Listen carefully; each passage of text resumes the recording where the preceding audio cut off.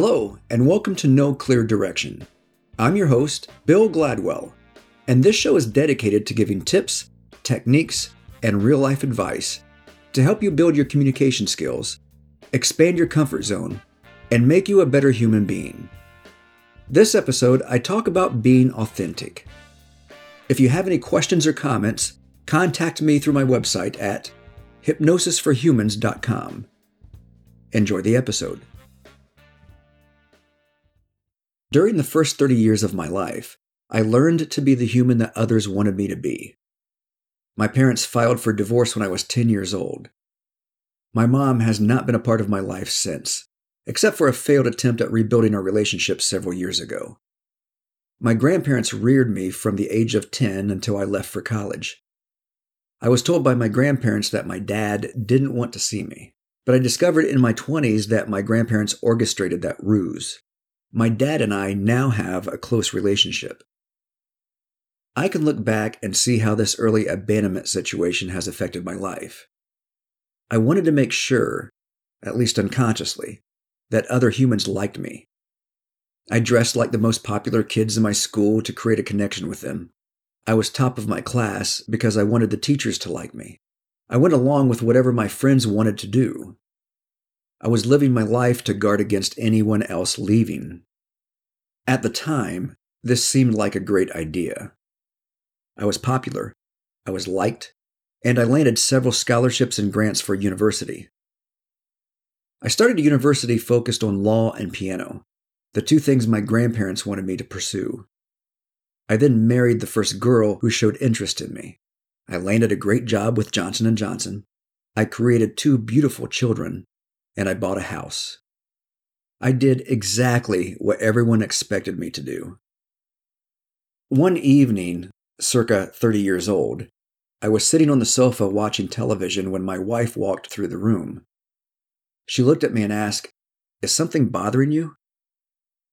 I thought for a moment, looked up, and said, "Yes, I can't do this any longer." I filed for divorce the next day. It wasn't anything specific that I could no longer do. My answer was aimed at my life in general, because I had never felt like I had ever been me.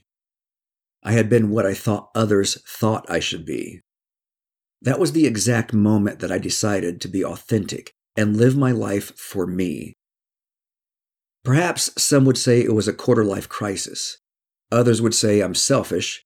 I describe it as giving myself permission to take the path that I believed was right for me. Living authentically has been a journey for me over the last 20 years. I've learned a lot about myself and made some radical changes, and I'm still learning and changing every day.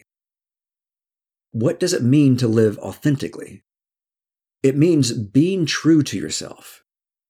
It's when your personality, your values, your beliefs, your ideals, your goals, your dreams, and actions all align with who you are.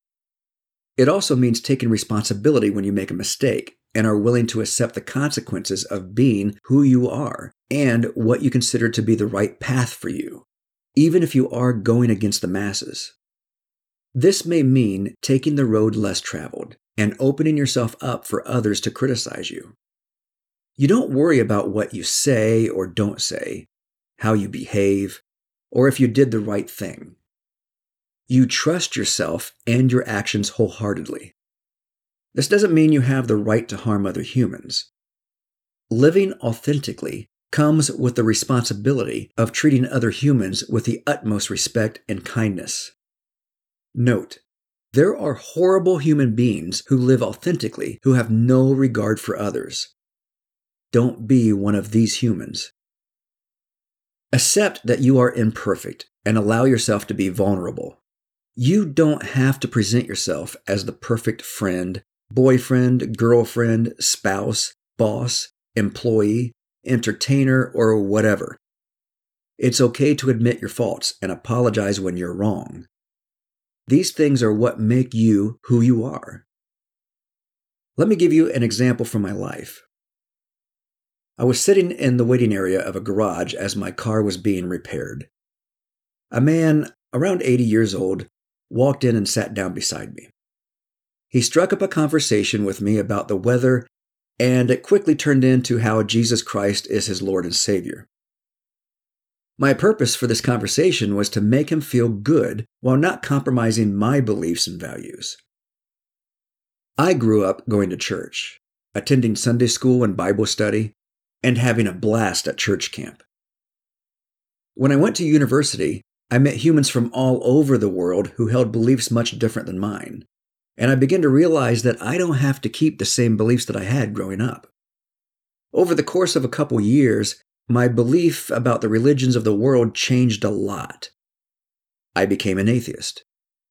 At that time, I was afraid to let other humans know that I was an atheist, so I bowed my head when prayer was offered at public and private events. I said amen along with the rest of them, and I shied away from any discussion of my beliefs when it came to religion. It took me 11 years to be vulnerable enough to share my true beliefs. Now, back to my example. When the 80-year-old man asked me if I had accepted Jesus Christ as my Lord and Savior, I politely answered with, "When I was younger, I was involved in the church, and my beliefs have drastically changed since then." He asked, "Do you not believe in Jesus Christ?" I answered, "Yes, I do believe that there was a human named Jesus Christ. I simply don't buy into the superstitions of any religion." He then changed the subject, and we had a pleasant conversation about his grown children and how proud he was of them. I continued to ask questions about his son and daughter, and he was happy to continue talking. He left before I did, and he left happy. Remember, my purpose was not to upset him, but to leave him with a great feeling. The lesson of this story is to be okay with who you are, the beliefs you hold, and what you value. Be honest when someone asks you a question. This takes courage, but the deep connections you make are well worth it. Not everyone is going to like you, and that's okay. If everyone likes you, then you have a problem because you are compromising your beliefs and values to appease other humans. None of what I've just said up to this point matters if you are not self-aware. In fact, I would be surprised if you're listening to this sentence without having at least a little self-awareness. Self-awareness is the most important trait a human can develop, and it's a must in order to live authentically.